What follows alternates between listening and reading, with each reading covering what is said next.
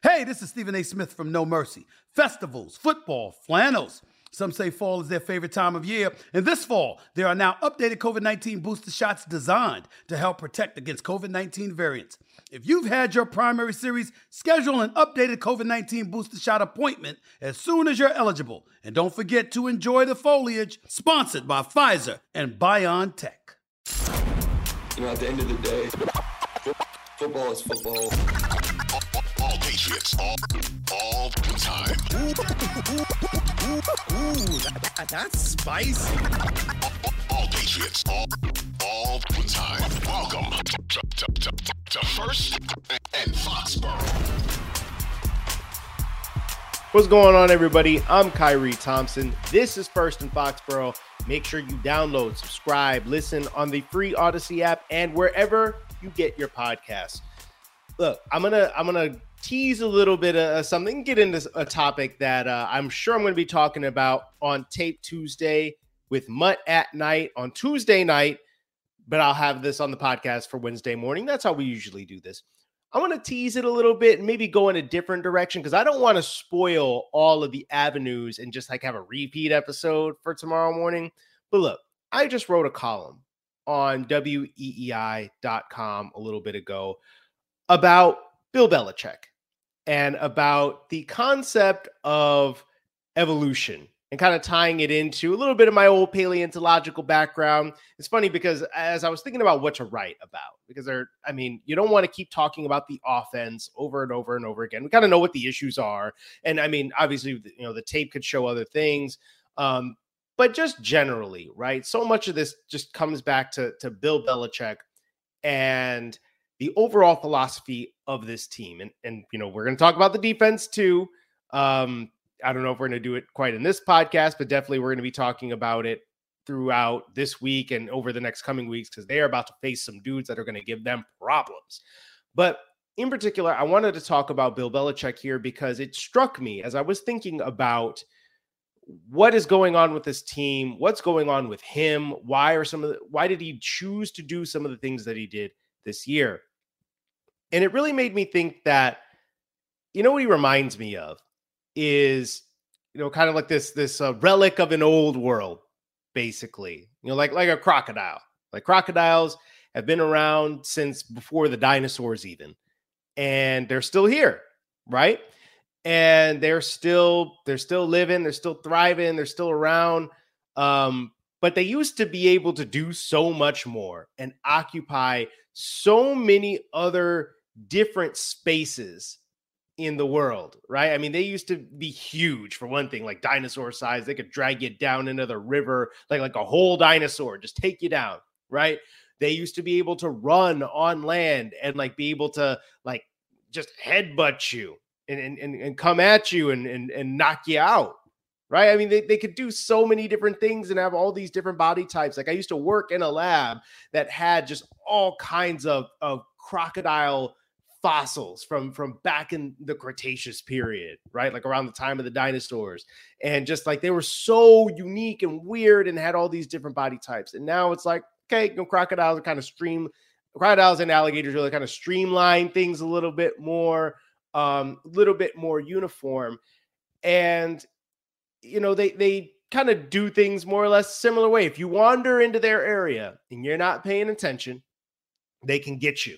Okay. They can wait motionless, wait for you to show up and then nab you.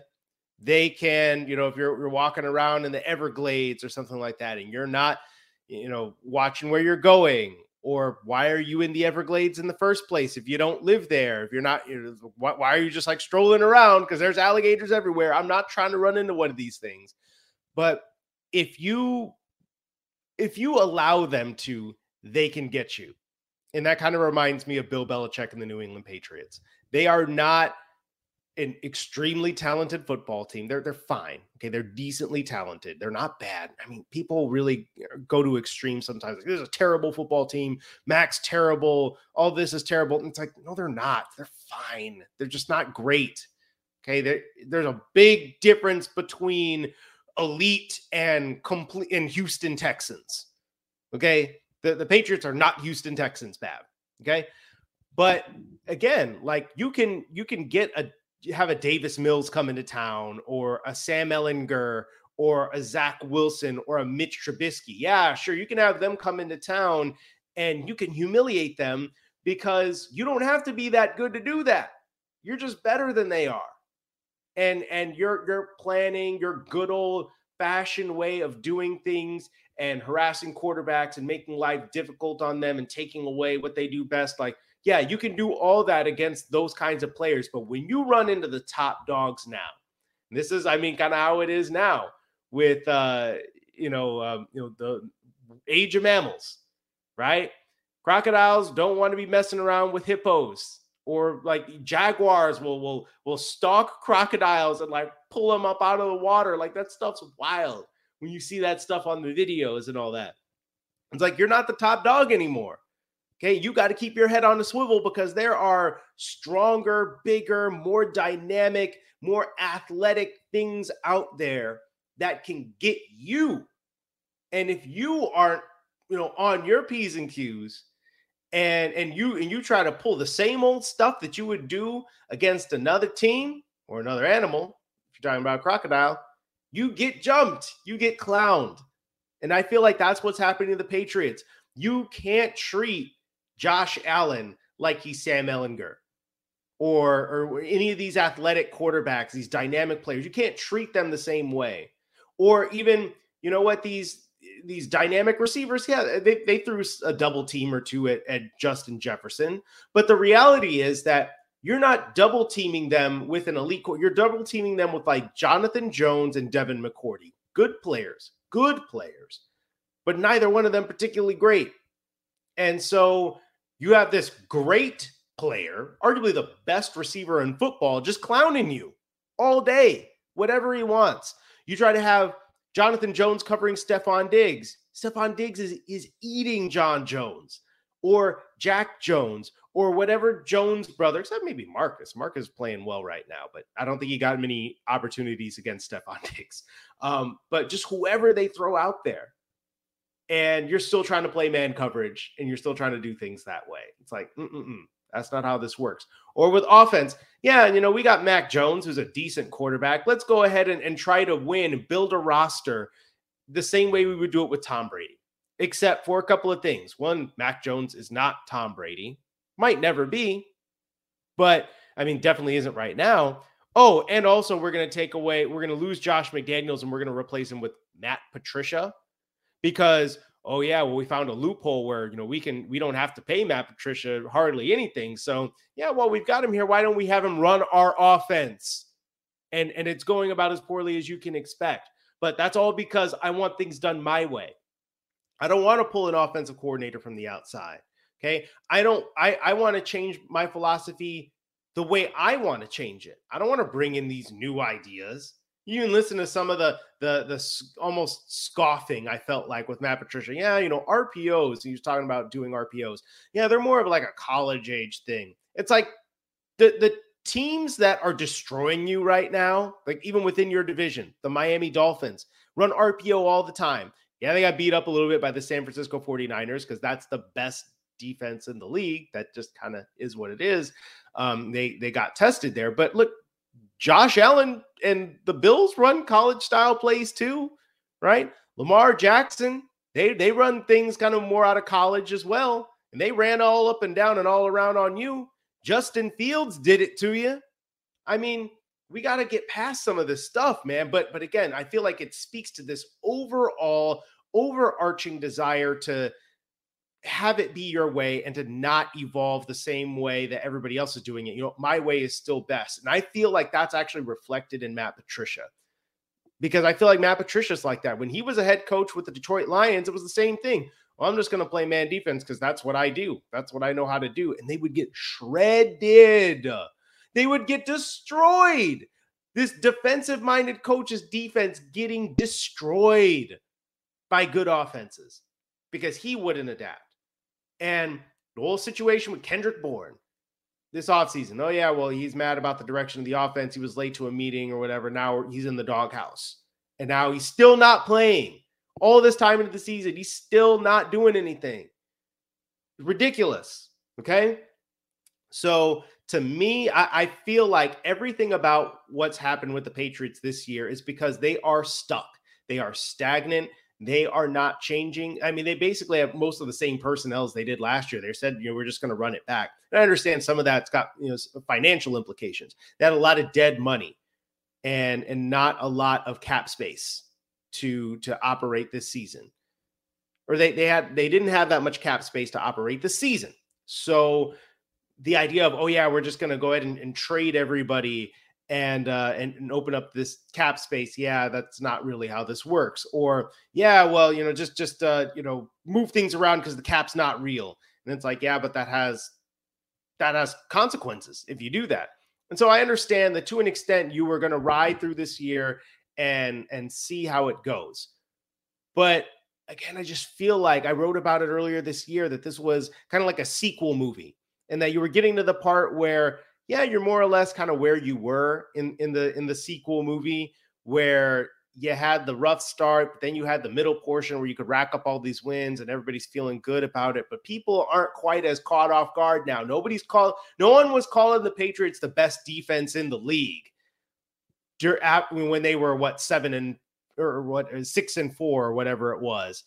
No one was calling them the best defense in the league at that point, because we'd seen that movie last year already when they were 7-4 and they were beating up on bad teams, bad quarterbacks. Everybody was a little bit more wary about it. And then lo and behold, they play the Vikings and they play the Bills. And then all of a sudden it doesn't look as good. And we're like, yep, we saw that one coming.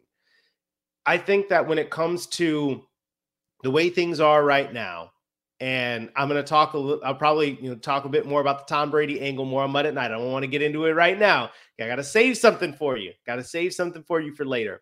But I feel like so much of what's going on with the Patriots right now is Bill Belichick raging against the dying of the light and fighting this battle with the changing environment around him, trying to do things the same old way, but you're just not the same old guy anymore. Things aren't working the same way that they used to. And you're doubling down because you don't know another way. Because you had so much success that other way. Why would you need to change? I'm gonna do it my way until I'm done. And you know what? That's fine. You can do that. But you're probably gonna leave empty-handed. You're probably not gonna win another title, because that's just not how this works anymore. Okay, whether it's about the quarterback or the need for elite talent at premium positions, as opposed to just having a bunch of really good players. And then you have, kind of one star that elevates all of it with your quarterback, but apparently you thought it was the coaching. I don't know. Apparently you thought it was the coaching and not the quarterback. You're finding out that's incorrect if that was true, but it just doesn't work like that anymore. And every time you go up against a good team with elite talent, you get shown up, and that's why. Okay, because you haven't figured out how to change your team building or your coaching to adjust to that. And it's a shame. I do think that overall, I've seen people question whether or not this impacts Bill Belichick's legacy, whether it diminishes him or tarnishes it. No. What are you talking about? At the end of the day, if Bill Belichick were to retire at the end of the season, do you think anybody's the headline that's going to be, in the Chiron is, Bill Belichick, who was like a 500 coach for the last 3 years of his career, retires today? No, it's going to be Bill Belichick, the greatest coach of all time, 6-time Super Bowl winner, retires today, right? That's what it's going to be. Yeah, we'll talk about the, 500 record or below 500 record or whatever without Brady or whatever. Yeah, we'll talk about that later. That's going to be down the list of things we talk about. But the first thing we're going to, because legacy is what you leave behind. Oh yeah, you left behind a 500 record in the last 3 years of your career without Brady. But before all that, you left behind all the Super Bowl titles and the way that you changed the game from a coaching perspective and a team building perspective, and the way that you aggressively sought loopholes to give yourselves a competitive advantage. Those are the things people are going to talk about first. So no, I'm sorry. Bill Belichick's legacy is not tarnished by any of this. Even with as ridiculous as, the Matt Patricia thing is looking right now, that's still going to be like the 15th thing you talk about when Bill Belichick's career is all said and done, and when he gets to go to the museum of football, and we all immortalize him the way that we do the dinosaurs and the ancient crocodiles that I was over here spitting about the first couple of minutes. But you know what? It doesn't feel like that right now, because right now he's an old head, like I said, a relic who's trying to cling to what was, while the world that is passing him by. And you know what? Again, it probably means that he'll leave without winning another title. And that's unfortunate, but it is what it is, because in the end, you adapt or you die. You adapt or you don't. And Bill Belichick isn't. And those are the consequences. Like I said, though, I'm sure there'll be more talk about that on Mud at Night and going forward and all that. But this has been First in Foxborough. I'm Kyrie Thompson. Make sure you tune in for more of our previews of the Arizona Cardinals game coming up next Monday night. And obviously of things that come down from Gillette Stadium, Bill Belichick's press conferences, players' press conferences, all that good stuff. We'll be keeping you up to date. Until next time.